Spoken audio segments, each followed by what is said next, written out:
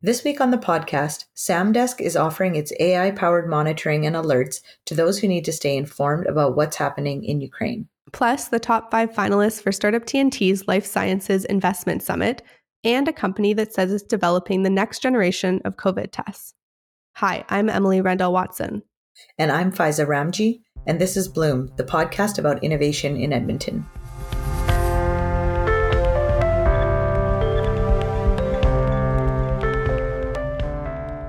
Okay, so to get us started today, I wanted to tell you about a story that I worked on. I was browsing LinkedIn and came across a post from James Neufeld, who's the CEO and founder of Samdesk. And he was offering his company's crisis monitoring and alerts to people and organizations who need to stay informed about what's happening in Ukraine as Russia continues the invasion it launched on February 24th. So I'm sure you're probably familiar with Samdesk, and perhaps those listening are as well. It was founded in 2013 and initially set out to help newsrooms monitor breaking news. Then it later pivoted to help all kinds of organizations understand what's going on. And James Neufeld told me when I spoke to him about this story in particular that they're really driven by this thesis of social media being a disruptive factor for how information gets discovered. So normally they offer their crisis monitoring and alert tool as a subscription, but in this situation, they're making it free and they've been absolutely inundated with requests to access it. So how is that working? Like anybody who wants to get alerts about what's going on in Ukraine can just get a free account, or how are they handling those requests? So initially when James put this out on LinkedIn, he was just saying anyone can DM me and get access to our service. Since then, it's evolved a little bit, and they've set up an email, Ukraine support at samdesk.io, for access to the alerts. And technically, yes, it is open to anyone, but they're prioritizing requests from first responders and others that actually have a direct need for this information. So, for example, like Amnesty International and other NGOs and governments that really need that eyewitness perspective. There's also corporate clients, which is their largest client base normally, that need to keep track of sanctions or other restrictions so that brands can be aware of their responsibilities to respond to this situation. Wow, that's so interesting. You know, I do wonder about all of the misinformation and just general challenges in getting accurate and unbiased information in general. How does the team at Samdesk start tackling that? Because I just think that, you know, even using an AI enabled software, doesn't it just add to the noise? Right. Yeah. So that was my big question as well. And I did ask James that, and he told me that their tool does have several checks and balances in place that aim to fight misinformation and disinformation. And the big key to that is that they're not paying attention to political commentary or rhetoric. Instead, they're looking at physical, real world events. So different data sources from different angles to corroborate what they think are factual events. And then, of course, there's also the Samdesk team and people who work there. So once the company's artificial intelligence detects an event like an explosion, a missile attack, gunfights, or troop movements, they can then contextualize what happened by gathering all that other information that only really a human can do in terms of that context. Oh, that's so interesting. So kind of combining the best of both worlds in terms of human understanding and logic as well as computer. That's pretty interesting. And I can see how that would be so valuable. I mean, I remember closer to the beginning of when Samdesk first launched, I was working at the organization formerly known as Edmonton Economic Development. And we did have a subscription to it because we were trying to see how we could collect information about specific things happening in Edmonton. And it feels like now the value proposition is so much more important, just given how much is going on in the world and how quickly things are changing. Is this the first time that Samdesk is really kind of part of something that's happening so globally and giving access to different interest groups?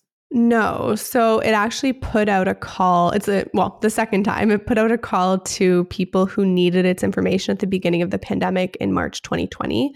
And that offer lasted for about 6 months. And the reason for that was because more government programs were established and regular reporting really became the main source of information for people and businesses about the COVID-19 pandemic. And so James told me that the value that Samdesk offers will likely be similar in terms of what's happening right now. So we'll see that value decrease as governments and journalists develop more substantial reporting structures. But in the meantime, it's a great stopgap as things are happening in terms of COVID and what's happening in Ukraine. Right off the bat, Samdesk can kind of get in there and provide those alerts and that monitoring, like from when something happens.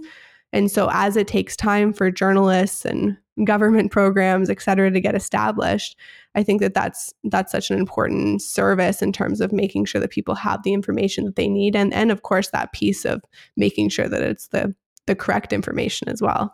Yeah. And I guess, unfortunately, it seems like there's more and more of these events that are so global in nature and in terms of their reach as well.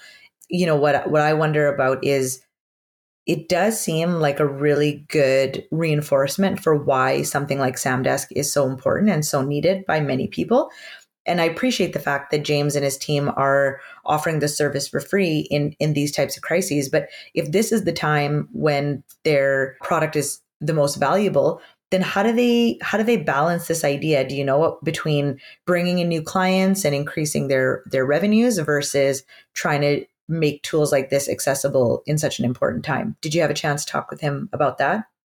Yeah, I did. And I think like that was the big piece as well. Like, how is it viable to do this? But also, how do you make that decision about when to actually lift the paywall on your services? And so Samdesk's business model actually makes it possible to do this for free during a large scale crisis like what's happening right now, because its tool is processing all of that data either way. So adding new users is really an incremental cost.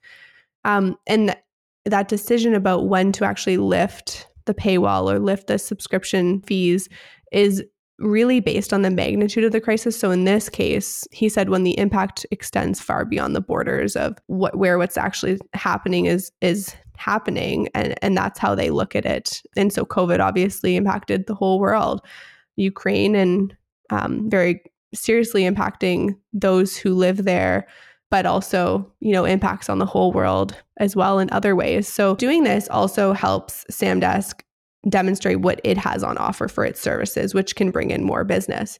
But of course, they recognize that many of the organizations and people who use their services for free might never become customers because they don't actually need that level of crisis alerting on an ongoing basis. So during a situation like this one, maybe there is the need to keep track of what's going on for responding purposes, et cetera. But it wouldn't necessarily make sense to do that when a situation is less severe, for example.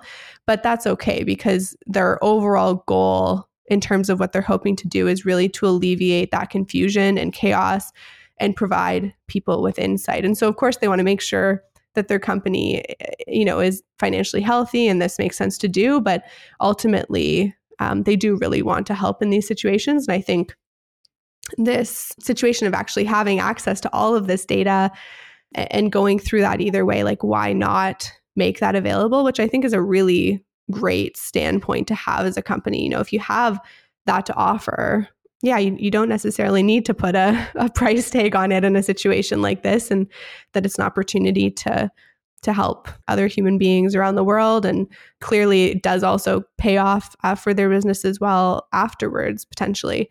And Samdesk is doing well regardless. I did ask James about the company in terms of where they're at. We'd done a bit of reporting at Taproot last fall when Samdesk closed its $13.5 million Series A funding round, and they've doubled from 25 to 50 staff since then, and they're still hiring very consistently, and they're hoping to add another 25 people to their team within the next year. So that would bring them to 75. So they're doing well and they're growing, which is great to see. It is great to see. And I think the fact that they are able to, kind of rally behind these types of big events that are happening in the world. And if something is really important globally and they're able to step in and help with their product, not that this is their main driver, but again, it gets Samdesk on a bit of a global radar. And in terms of attracting talent, which we've talked about is always a challenge in Edmonton, is finding more mid and senior level talent from around the world. This is a great way to do that because other people who may care a lot about similar causes and sharing these types of solutions, they might be drawn to Samdesk as an employer. So I think all in all, there's probably lots of benefits that the team will get without even having that be their main focus. So it's really nice to see that, Edmonton companies are able to jump into these global conversations and things that are happening beyond just our own community. So good for them. I think that's amazing. Mm-hmm. Yeah, and it's a great story. I think that this is something that we can talk about here from Edmonton is great, and I think it's fantastic. Yeah, no, for us, it was really a way to talk about the situation in Ukraine and get at it locally, and not only showcase what an Edmonton-based company is doing to offer support, but also connect local organizations with Samdesk and what they're offering. So we heard from James, the CEO, that after our article went out, that they had heard from an Edmonton charity who focuses on infant and maternal health supports in emergencies and disasters, and they're currently needing to monitor Ukraine closely. So they've actually been able to get set up on the platform now. So that was great to hear. And I think, as a journalist and as a media company, it's always great that when there's actual tangible, something comes out of your story that is tangible and helpful, and that connection was able to be facilitated in a way through doing that. So that was great to see. And hopefully, of course, that more folks will potentially hear this or read the story or just hear directly from Samdesk about what they're offering. And so I will read that email one more time about if folks do need access to those alerts. It's ukrainesupport@samdesk.io. Awesome. Yeah, that is great. And hopefully everybody who needs the information is getting it through Samdesk.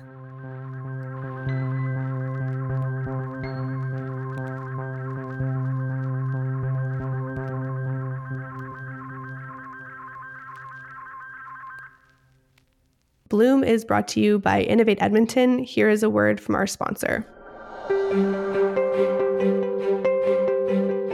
At Innovate Edmonton, we are elevating our city as a global capital of innovation, a thriving center of inspiration, ingenuity, and growth. Our role is to empower you as local innovators, connecting you to capital and customers, helping you to achieve your goals and make a global impact.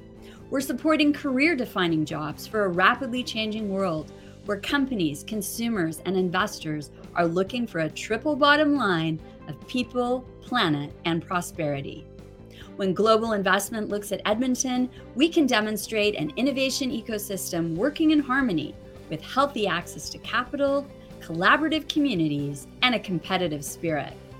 Go to innovateedmonton.com today to learn how to accelerate your business.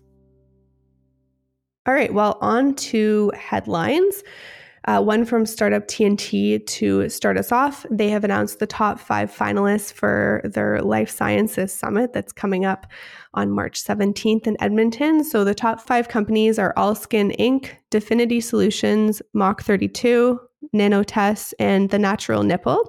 And Mach 32 is the only Edmonton company on the list. And if you haven't heard about them before, they're focused on creating innovative medical devices like their aerosol containment tent, otherwise known as ACT or ACT. The tent actually uses negative pressure and a HEPA filter to contain 99.97% of particles, which in turn protects healthcare workers from viruses like COVID-19. And they did come up with this during the pandemic as well. So they'll be seeking some investment during the Life Sciences Summit to work on that project and other projects that they have in the works for their medical devices. And so Mach 32 and all of the other entrepreneurs will be pitching live in Edmonton at Startup Edmonton, which is in the Mercer warehouse currently on March 17th.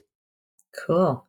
And then another exciting thing that's just opened up in Edmonton, I saw this article on Taproot earlier today. The Kitchen, a learning and community kitchen facility that's located in the Stanley A. Milner Library, is finally ready to open to the public this month. They've got an in-person grand opening celebration scheduled on March 16th and a virtual tour that will run on March 19th. That is very cool. I love the idea of, especially as things start to open back up, having something like this in the library, which I feel like has been a real, because of COVID, it's really too bad that it hasn't been able yet to become kind of a hub in downtown Edmonton. But hopefully this will help it get there a little bit and bring people to the library, but a real opportunity to, for sure, foster some learning and community within the downtown core. And I think I'll be really interested to see as well what some of the workshops and offerings are out of there. They've got a few listed already that you can pre-register for. So if you go on their website, you'll see that there's registration for the virtual sneak peek sessions on March 19th and 20th. And they've also got workshops listed there. So there's one from Fox Burgers' Sean O'Connor, who will teach you how to make fluffy pancakes. And Pepes Chew's chef, Scott Eiserhoff, I hope I'm pronouncing that restaurant name correctly. Chef Scott Eiserhoff will be showing you how to make Indigenous potato pancakes. Those two workshops already have wait lists, but there are other sessions on preparing a Spanish-themed supper, brownie baking, and cocktails. So if you are interested in that, you may want to sign up pretty quickly since those classes are free of charge. But I'm sure eventually they probably will start charging for some of these workshops that might have, specific ingredient lists or things like that as they start to look at in person. But I love what the library is doing. I'm a big fan. And, this kind of reminds me of when they first opened the Makerspace and their podcast studio. And I think they had you could make and bind your own books in there. So I think it's just nice to see at a community level places that you can physically go in and tinker with things and just try something new or learn something new. And obviously the library is a great place in general to learn about new things. So I love that they're extending that to kind of more of these tangible experiences. Yeah, as we're talking, you're making me think about the library is an incredibly innovative place. It's kind of like our conversation about the airport. I think libraries maybe we'll have to talk about this down the road, but libraries have evolved so much over the years. And what you think back to what maybe a library offered, 20 years ago, and what you see now and how much is there. A lot of the branches have 3D printers now? Yeah. And I mean, if you think about it, a library is the perfect place for curious minds, right? That's kind of the goal of the library is you go there and discover new ideas and you learn new things. So why should that be limited to just books? And I think EPL has done a great job, even in its architecture. If you look at the Jasper Place Library, that is such a beautiful addition to that neighborhood. And the fact that they were able to take risks with the design of their spaces or how their spaces are experienced differently, the innovation kind of starts there and then continues on to what you can do inside it. And I feel like even the fact that they're removing so many barriers, we've got access to free library cards. You can take a lot of these workshops for free. You can use a lot of this equipment. It's just kind of saying that anybody can learn something new and anybody can take advantage of innovative thinking because the tools are all here and available and accessible. So I love it. I think the library definitely has a lot more to comment about the state of innovation than we necessarily think about just at first glance. Definitely. Yeah. And I think just coming back to the learning and community kitchen, I am very keen to check out some of these classes. I think I can't remember if you mentioned this, but I think that the Foxburger, Sean O'Connor and Scott Eiserhoff's one have wait lists, it looks like. But I would love to do that Foxburger one. Big fan of Foxburger. Also a big fan of pancakes, but all of them look delicious. So hopefully maybe they'll do a repeat. Highly requested. Yeah, I'm a big fan of eating in general. So, yes. They kind of had me at kitchen. So I'm definitely going to check it out. I also feel that.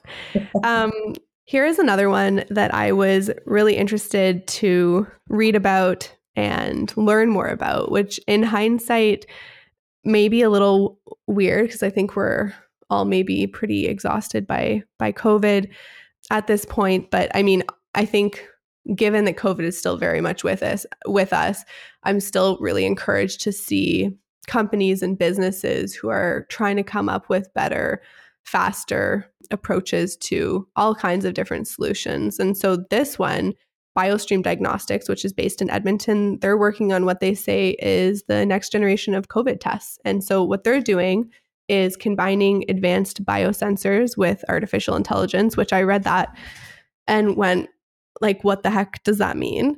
So what they're doing is they have a testing device that uses electrochemical transistors, which capture biochemical information from a sample. So that would mean like saliva.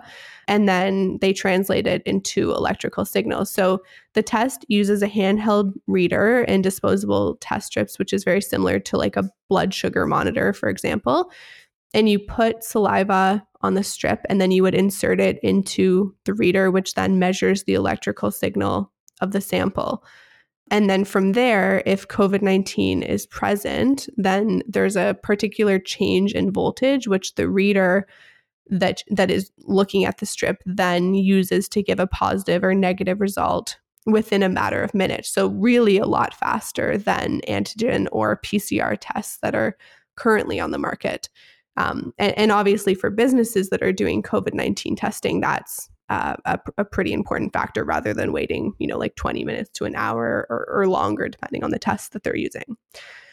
So yeah, I think it's really interesting to see how machine learning has helped the company and to actually analyze results from the testing platform and to be able to do this, but also it's helping them figure out what is relevant and irrelevant data, which can make the test more reliable and accurate.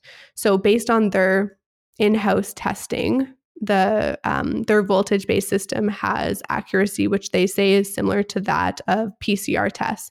But obviously, there's no need to send the samples off to a lab in that case. So if that is indeed true, that would be even better than a PCR test. So they're actually working on clinical trials right now for the platform and talking with manufacturers to build the readers and test strips. So any manufacturers listening, get in touch with them. And they say that it could be used to detect other infectious diseases as well.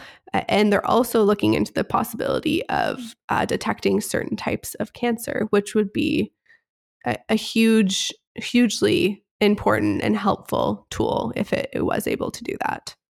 Yeah, I think that's amazing. I mean, for me, the biggest issue with the, I'm sure everyone thinks this, but the issue with the rapid antigen tests is, there's so many false negatives and it does take so long and there's a lot of potential user error in there, especially when you think about kids and things like that. So the whole idea of machine learning and being able to process large amounts of data quickly and get smarter and smarter and more accurate just kind of feels like a natural win from a medical standpoint, especially with COVID. But even I'm just thinking as you're saying this, like I got on a plane for the first time since January of 2020 and went to Vancouver for a few days. And, even thinking about the airport and how they could use something like this would be really interesting because just in general, not even just for COVID, but beyond, like you were talking about with, implications on other infectious diseases,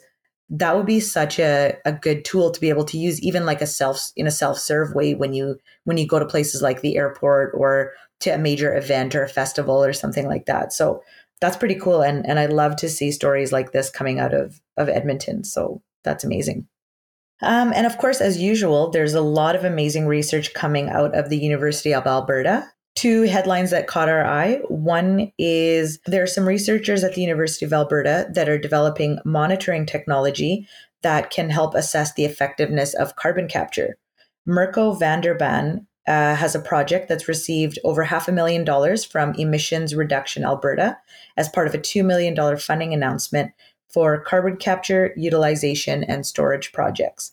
And on that same energy reduction tip, we've got Taliana Huff from the University of Alberta, who was awarded the 2021 CMC Microsystems Douglas R. Colton Medal for Research Excellence for groundbreaking research that lays the foundation for computers and mobile phones that can use 100 times less energy than traditional or typical computers and mobile phones. Okay, well, that is it for this week. If you haven't already, please subscribe so you don't miss our upcoming episodes of Bloom.